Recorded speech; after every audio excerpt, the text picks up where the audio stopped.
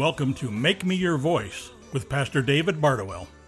These messages are intended to deepen your faith and trust in a living God who speaks to us with hope and reason. Today's message comes to us from the Gate Christian Bible Church in Orange County, California. Good morning. Thank you for coming to the Gate Christian Bible Church today to be with me. Otherwise, I would be by myself. I don't mind being by myself, but I like being with you today. And we're going to wrap up the sermon series that we started 10 weeks ago called The Truth Heals, Set Free from the Problems of Life. And if you would keep me in your prayers, I'd like this to be a book. And so this would be chapter 10 today, The Truth Heals Future Problems. One of my favorite movies is Back to the Future. Do you know that one? Back to the Future 2 is kind of interesting because Biff is like the bad character. He steals Doc's time machine and he travels back in time to assist his younger self in changing history. And this causes an alternative future to come into existence unless Marty can foil the plan. So imagine if Jesus never came. And what if Jesus didn't die on a cross? What if Jesus didn't rise from the dead? Think about how different our reality would be. But people live as if Jesus never came. And people live as if Jesus never died on a cross. And people live as if Jesus never rose from the dead. People are living an alternative universe, an alternative story that's not true. The truth is that Jesus has come and he died on a cross for our sins and he rose from the dead, and those who are in Christ by faith in him will rise with him. That's the hope we have. See, the truth heals all problems. Last week we talked about the truth healing past problems and we focused on the cross. Today we're going to end with the future heals future problems, and we're going to focus on the resurrection. The resurrection took care of my future problems. The cross solved my sin problem. The resurrection solves my death problem. Because if I am in Christ, then I am part of his body, the church, which he will take to be with him in heaven. Since he rose, I will rise. 2 Corinthians 4:14, read this verse with me. Knowing that he who raised the Lord Jesus will raise us also with Jesus and bring us with you into his presence. It doesn't say the Lord Jesus might raise us depending on how good we are. It does say that those who are in him will rise. And Romans 8:11 is another verse that tells us how we rise. What power gives us the ability to raise from the dead? Read this with me. And if the spirit of him who raised Jesus from the dead is living in you, he who raised Christ from the dead will also give life to your mortal bodies because of his spirit who lives in you. Now, either, like we said when we started this series, either this is true or it's not true. And if it's true, then we have a choice to believe it, not just know it here, but experience it in our life. In fact, if you are in Christ, at some point you were outside of Christ. You might have come to Christ as a little kid, but at some point you made a decision to trust Jesus Christ for your salvation. When that happened, you came alive in his spirit. In fact, the Bible said you became a new creation. You're not the old person. When Jesus shows up on the scene, he says something very important. He says, the time is fulfilled and the kingdom of God is at hand or near. Repent and believe in the gospel. So the first act of repentance, which basically means to stop believing what I think is true, start believing what God says is true. The first act of repentance for anyone is to place their faith in Jesus Christ. Now, Jesus says something interesting there. He says the kingdom of God is near. So who is he referring to? Himself. Jesus incarnate is the embodiment of God's kingdom. He shows us how to live, how to treat each other, what will happen to us because of the kingdom. We will rise with him. But is every aspect of God's kingdom here on earth? Think about that. If God's kingdom is completely here on earth in its fullness, would the earth be different? So what's going on? Because this is an important thing to ask. There's a lot of people who look at the world and go, if God is God, then why is everything still messed up? Well, here's the thing about God's kingdom. There's an already and a future, not yet. In fact, let's look at this. This is a chart that shows what's going on with God's kingdom. And this is important to know as a Christian. The world might not know this, but you should know this. Here's the kingdom now. When Jesus says the kingdom is at hand, the kingdom is on this earth in certain aspects. First of all, we have salvation in Jesus Christ. That's part of God's kingdom, right? We have forgiveness of sins. Before Jesus died on the cross, that wasn't available, right? We have redemption, which we are redeemed in Christ. We have justification, which means we're justified or declared not guilty. We have sanctification, which means we are holy and we are becoming holy in Christ. We have righteousness, which means we are right with God through Christ. We have access to God through Christ. And Satan's works are destroyed, according to 1 John, and that is what happened on the cross. So if Satan's work is destroyed, then why is he still active? We'll talk about that in a minute. But what about the future? What hasn't happened with regards to God's kingdom? Well, a lot. The Bible says in Revelation 26 that the church will reign with Christ on earth. So is Christ on earth by his Spirit, but not physically. He's coming back, and the church will reign with him. In Revelation 21, as we read, is a new heaven and a new earth. This is still the old earth, and the old earth is crying out for salvation. We have a plan for Israel, that Israel is going to be restored and redeemed. There's an eternal judgment that will happen according to Revelation 20, and Satan will be finally destroyed according to Revelation 20. So there's stuff that hasn't happened yet eschatologically. What's eschatology?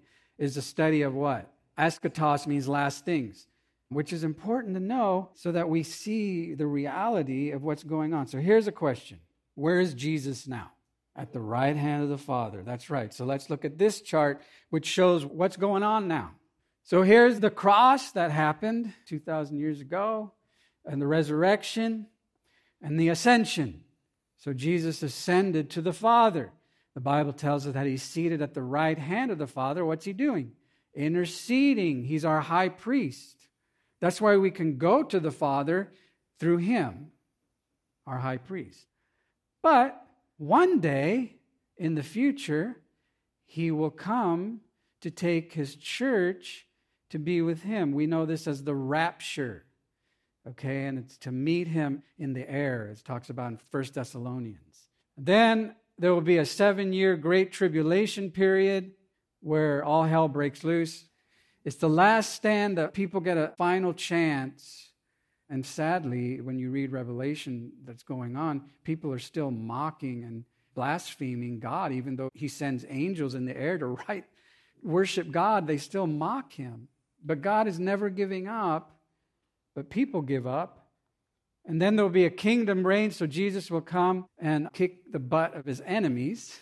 And the Bible says that he comes on a white horse, and the armies of heaven come with him, which I believe we are part of that army. So we have to take horse riding lessons, because I'm not good at that. And then there will be a 1,000-year reign known as the millennium period. And then there will be a second resurrection. The unbelievers will rise to be judged. We rise ahead of time. That's the first resurrection. But the second resurrection, all the people who had rejected salvation through Jesus Christ will be judged according to their work and their deeds. And then the new heaven and new earth and the eternal kingdom will be the new heaven and new earth forever. There will be no more pain, tears, mourning, and all that, or death. So that's coming. That's not here yet. All right? In fact, 1 Thessalonians 4:16 through 17, that's where it says, the Lord himself will come. And even at the time of Paul, when he wrote this, people were expecting Jesus to come during their lifetime. That's why he kept saying, persevere, persevere. Keep your eyes on him. The Lord himself will come down from heaven with a loud command, with the voice of the archangel, and with the trumpet call of God, and the dead in Christ will rise first. So those who have died in Christ will rise. And after that, now this is an interesting statement, we who are still alive, that's why it's called the rapture. We who are still alive and are left will be caught up, those two words, caught up. In Latin, the translation of the Latin Bible is called the Vulgate. And caught up in Latin is raptura. So that's where we get the word rapture. Caught up together with him in the clouds to meet the Lord in the air. Isn't that going to be awesome? And so we will be with the Lord forever. So all my problems are basically solved in Christ. The cross solved my sin problem. The resurrection solves my death problem. The truth heals every problem because the truth is Jesus Christ and his word. Now, because of the resurrection, all my future problems are solved. If you need your problems solved, they're solved in Christ. Every problem. Remember when I talked about a couple of weeks ago, the truth heals societal problems? We're talking about different aspects of the future kingdom and eschatology. And I want to tell you, because I've talked about this a lot, eschatology is extremely important to the understanding of your theology. If you don't have hope in the future, you will not have power in the present. A friend of mine puts it this way: if you don't teach eschatology, your people will have insufficient hope to cope. And that's why we spend a lot of time talking about this type of thing, because it's important to understand. So Revelation 21, the very end of this present time we're in, he will wipe away every tear from their eyes, and there will be no longer any death, there will be no longer any mourning or crying or pain. The first things have passed away. What's the first things? Currently, we are living in an era, which is a bizarre thing to think about. We are living in the future, but present in the present. Because everything that's happened has already happened. God is not constricted by time. We have time, so we look at time and we go, oh, there's a future, but God's not. He's outside of time. So currently, if you're a believer in Jesus Christ, you are living in two realms. Presently in this body, future in your new body. And this is why it's so important to know and understand God's word, because his words will last forever. Look, Matthew 24:35, read it with me. Heaven and earth will pass away, but my words will not pass away. And when it says will not in the Greek, it's a double negative, which means it's never. There's no way it's going to happen. God's word is never going to pass away. But heaven and earth will pass away. So again, either this is true, and you believe it as true, and if it is true, then we have to see that this earth is passing away. Look, my material body is passing away, right? One day, if Jesus doesn't come back before I pass away, I will pass away and I will go to be with Jesus, and then my body will rise with him, and I have a new body. So think about the earth. The world is material. The material world is passing away. And one day it will become new, like us. The truth heals because it's always true. And we live in a fallen, broken world. We are fallen, broken people. Even though we are redeemed, we still have our brokenness because we have this broken body. But one day we'll be fully redeemed, and the world will be restored as it was at the beginning. Now again, God is not confined in time, so we go, oh my gosh, it's taking forever. And God is not taking forever. Every problem is solved. We just haven't arrived at our final destination. I like to think of when a believer passes away, they just change their address. We go to heaven's address, and we get a place to live and be with the Lord. And secondly, because of the resurrection, all future problems are resolved. Because if you have a problem You have to resolve it, right? Who's great at resolving problems? God. He resolves all problems. He's just. Last week, we talked about how God resolved the problem of sin, the cross. So how does God solve the problem of death? Again, the resurrection. Now, there's a problem currently. It's called evil. There's good and there's evil. There's light and there's dark. So what will God do to resolve this problem of evil? Because if God is love, which He is, that means that He is good, which He is. If God is good, then He must be against bad, what's evil, right? And He cannot allow evil to permanently exist. Sin is bad, but sin was judged at the cross. And when someone comes to Christ, the Bible says that we have been crucified with Christ. We no longer live. We live by faith in Him. We are a new person. But one day in the near future, evil will be judged permanently. 1 Corinthians 15:24 says, "Then the end will come when He, Jesus Christ, hands over the kingdom to God the Father, after He, Christ, has destroyed all dominion, authority, and power." So when is Jesus going to hand the kingdom back to the Father? When all evil is destroyed. Think about it. If God is a king, what do kings do? Rule, and they conquer evil. In fact, think about this. Israel was called to be a light to the Gentiles, as we are. And they didn't do a good job. I don't think we do a good job as we could either. But that was their purpose. And God would tell them, destroy the enemies.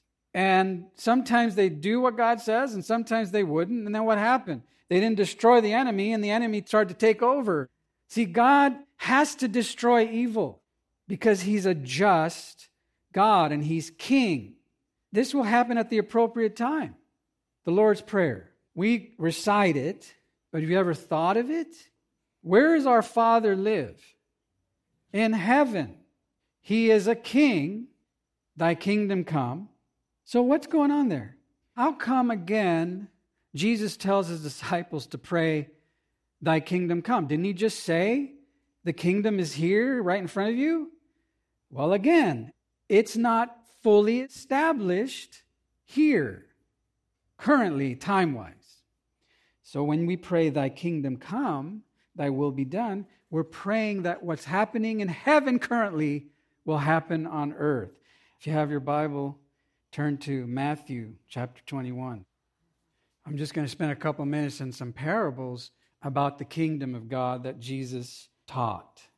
We have here in Matthew 21, starting in verse 33, Jesus says, "Listen to another parable. There was a landowner who planted a vineyard and put a wall around it and dug a winepress in it and built a tower and rented it out to vine growers and went on a journey." So Jesus just gave a bunch of different characters at the first statement. Who's the landowner? God, right? Remember, this is a parable of the kingdom of God, okay? Planted a vineyard. Does anyone have an idea of the vineyard? Israel. Jesus is speaking to Israel. And where did the church come from? Jesus said salvation comes from the Jews. The church was formed out of Israel. And put a wall around it and dug a winepress in and built a tower and rented it out to vine growers. Anyone have an idea who the vine growers are? They would be Israel's leaders who messed up a lot. So those are the characters. When the harvest time approached, He sent His slaves, those would be the prophets, to the vine growers to receive His produce. The vine growers, remember the religious leaders, took His slaves and beat one and killed another and stoned a third. Again, He sent another group of slaves or servants, larger than the first, and they did the same thing to them. Here's where it gets interesting. But afterward, the landowner, God, sent His son to them, saying, "Oh, they'll respect my son." But when the vine growers, the religious leaders, saw that son, they said to themselves, "This is the heir. Let's kill him and seize his inheritance." And they took the son and threw him out of the vineyard Israel and killed him. Therefore, when the owner of the vineyard comes, what will he do to those vine growers? They said to him, he will bring those wretches to a wretched end, and he will rent out the vineyard to other vine growers. Who's that? The church, who will pay him the proceeds at the proper seasons. You see what's going on here? Their eyes were closed to this, though. Jesus is speaking directly to them as their king, their Messiah, and they're rejecting him. Turn now to Luke 19, starting in verse 11. Here's another parable of the kingdom. While they were listening to these things, Jesus went on to tell a parable because he was near Jerusalem. That's important because he's going to Jerusalem to the cross. And they supposed that the kingdom of God was going to appear immediately. Remember, the week before they were saying what? Praise the Lord, the Messiah. Blessed is the Lord. Remember? And then the week later they were saying crucify him. And so then Jesus says, a nobleman went to a distant country to receive a kingdom for himself and then return. So who is he speaking of? Himself. And he called 10 of his slaves or his servants and gave 10 minas. What's a mina? A mina is equal to about 100 days' wages. It's money. So basically he says, here, take care of my kingdom. And this is part of how you take care of it. Take care of the money, the resources that I loan you, because nothing belongs to us. And he called the slaves and he says, do business with this until I come back. But his citizens hated him. And they sent a delegation after him saying, we do not want this man to reign over us. When he returned after receiving the kingdom, he ordered that these servants to whom he had given money, he asked for it back with interest, that they would do well, and some of them did. But he gets to the last one. He says, another came saying, and this is verse 20, another came saying, Master, here is your mina, which I kept but put away in a handkerchief. It's kind of like the parable of the talents. For I was afraid of you because you're an exacting man. You take up what you did not lay down and reap what you did not sow. He said to him, by your own words I will judge you, you worthless servant. Did you know that I'm an exacting man taking up? He said, why didn't you just put the money in the bank so that I would collect it with interest? Basically saying, you didn't use the resources I gave you on this earth for my kingdom. You just took it and didn't do anything. And then he said to the bystanders, take the mina away from him and give it to the one that has 10. And they said to him, Master, he has 10 already. I tell you that to everyone who has more shall be given, but from the one who does not have, even what he does have shall be taken, because he didn't do a good job. He wasn't faithful with what God gave him. But these enemies of mine who did not want me to reign over them, bring them here and slay them in my presence. He's talking about people in the particular area there where he's talking about people who had rejected him as king. He's not talking to us necessarily, but it transfers over to us, because if there's a king and there's a kingdom, who's king and who isn't? He's king, I'm not. Right? He's God, I'm not. And so either we believe and trust what he says is true and then act upon it, or we rebel against him and his rule in our life. And this is not to be condemning, because there's no condemnation in Christ. But I'll tell you what, wouldn't you want to stand and hear the words, well done, good and faithful servant? I mean, if you're a Christian, if you believe in Christ, you're going to heaven. But why not go there with a great record of faithfulness? Saying, God gave me these things, and I tried to use them to the best for his kingdom. Instead of saying, oh yeah, I thought it was mine. Like when a hearse pulls up to the mortuary, there's a U-Haul behind it. Let's get this good, right perspective about the kingdom of God, because there is going to be a day when the king comes back. Now let's find ourselves in the story, because we want to put ourselves in the story, believing the truth about my future. Number one, my future problems are solved currently. Every problem you have is solved. God is timeless. I told you that, so he's not constricted to time. Ephesians 2:6 says, read it with me, and God raised us up with Christ and seated us with him in the heavenly realms in Christ Jesus. Now, Paul is writing to the church at Ephesus. Were they there presently in their bodies? By the time they got the letter, maybe some of them died because it took forever to get letters there. But let's just say that they were. Let's say that you're the church of Ephesus and Paul sends this letter and the pastor of the church starts reading Paul's letter. You're there physically. But then Paul's saying, but you're seated with Jesus already. How the heck does that work? Something happened when you trusted Christ. Guess what happened? You received Christ. You received Christ by His Spirit. That means that you're not the person you were. And it's already taken care of because all those verbs are past tense, which means it's already happened. And when you can see yourself already there, you will live differently here. 2 Corinthians 1:21 through 22. Now it is God who makes both of us, and you stand firm in Christ. He anointed us, look at all the past tense, and He set His seal of ownership on us and put His Spirit in our hearts as a deposit or a down payment, guaranteeing what is to come. If you have the Spirit of God who dwells in you because you believed in Jesus Christ, that's like a down payment. You're already there. Ephesians 1:13 through 14 says, in Him you also, when you heard the word of truth, it's not enough to just hear it. What do you have to do? You believed in Him. The moment you believed in Him, you were sealed with Him.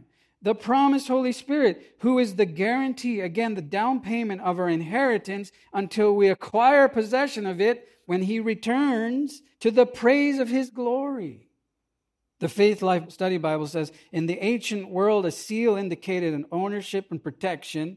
The notion of sealing in this context is related to the day of judgment. Sealed believers will be kept for their ultimate inheritance, redemption at the end of the age, by the gift of the promised Spirit, which is found in Jeremiah and Ezekiel about the new covenant. And so you remember in Revelation, there's the seal of the beast, or the mark of the beast, but there's a seal of the Spirit, the mark of the Spirit. That's the Holy Spirit living in you.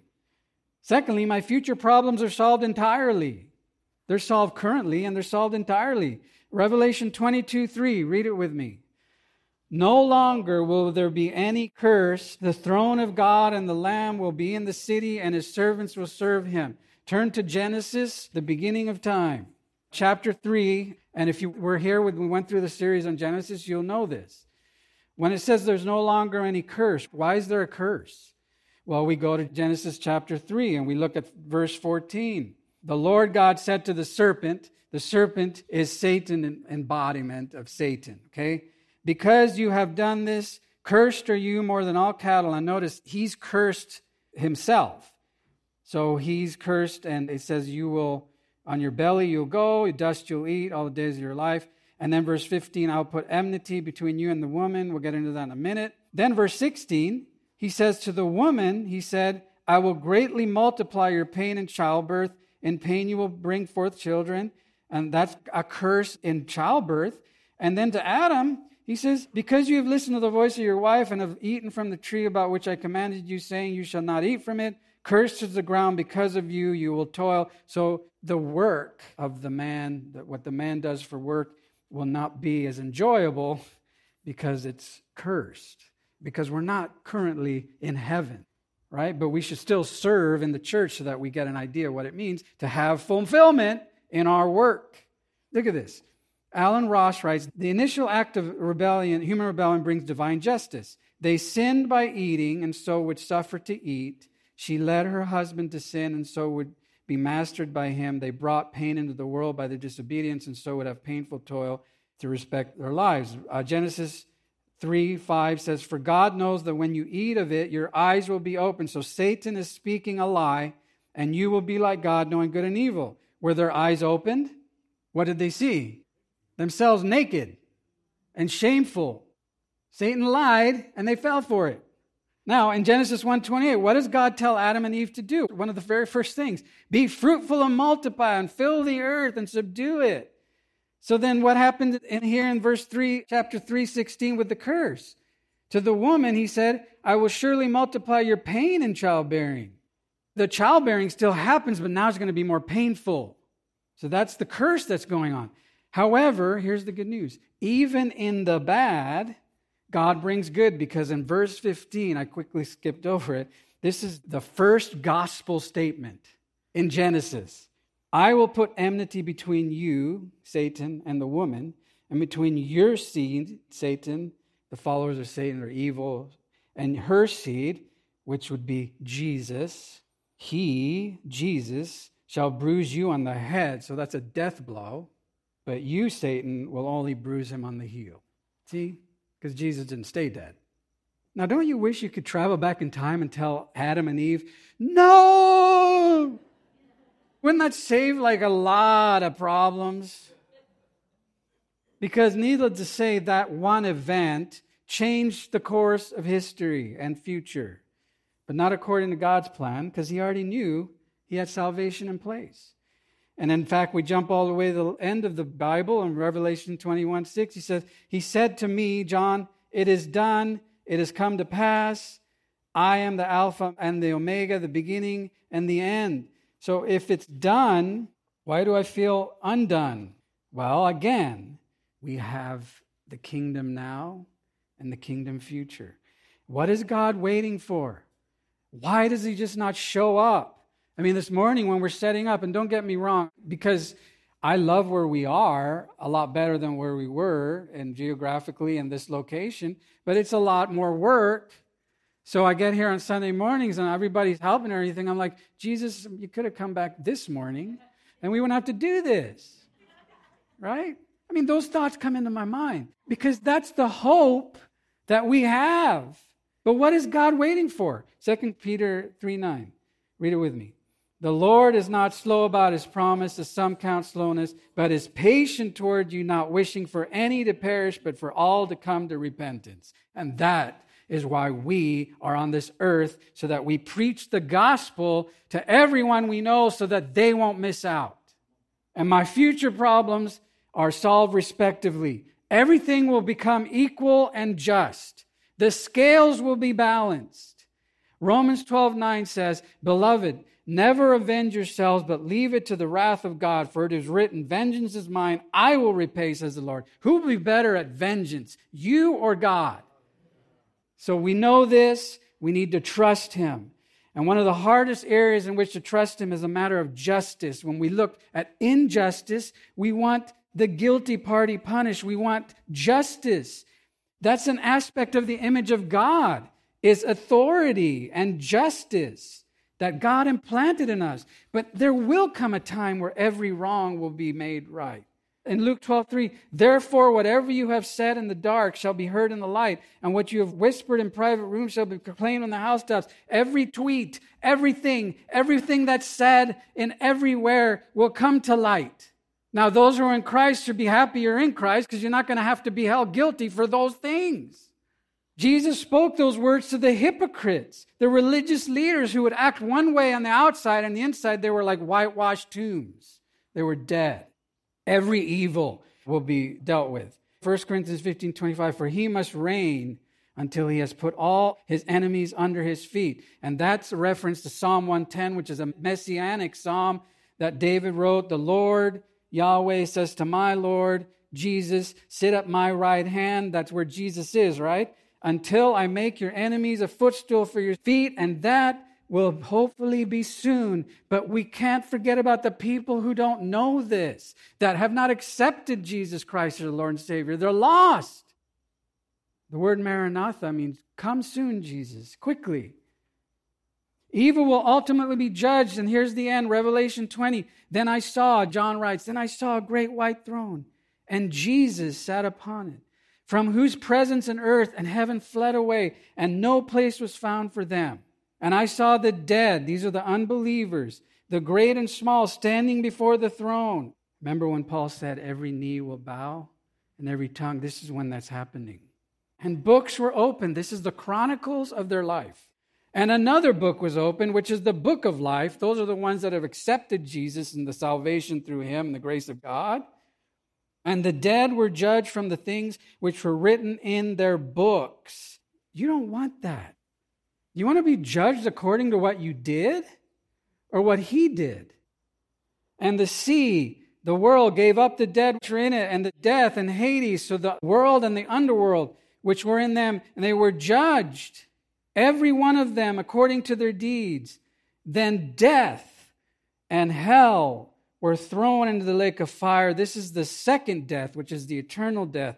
the lake of fire. And if anyone's name was not found written in the book of life, he was thrown into the lake of fire, because God has to judge evil. And he judged evil on the cross. We don't have to be judged for our evil, because Jesus, who had no sin, took my sin upon himself. You don't want to be on the wrong end of this equation.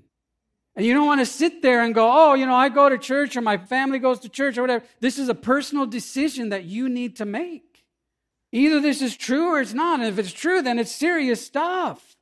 Because one day you will stand before God. And if you're in Christ, you have nothing to worry about, because God sees you in Christ. But if you're outside of Christ, you have a lot to worry about. So I want to pray. I'm going to lead us in a prayer. And if you've never received Jesus Christ as your Lord and Savior, and you'd like to do that today, you do it. Because you don't want to leave here today. You don't know how long you have left on this earth. And then we're going to have the Lord's Supper together, which is a reminder of what Jesus did for us. Let's bow our heads. Heavenly Father, I thank you for the truth, for your word. That Jesus Christ said, I am the truth.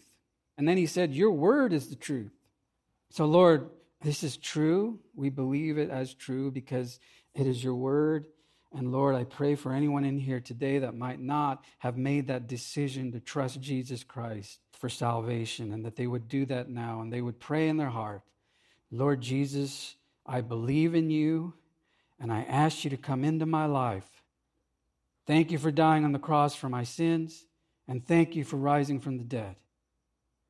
And Lord, I pray for the believers here today, either they just believed or they have believed, Lord, and myself, that we would trust you for every part of the story, because we are your story. You are writing our story, and I'm sorry that I keep trying to take the pen from your hand.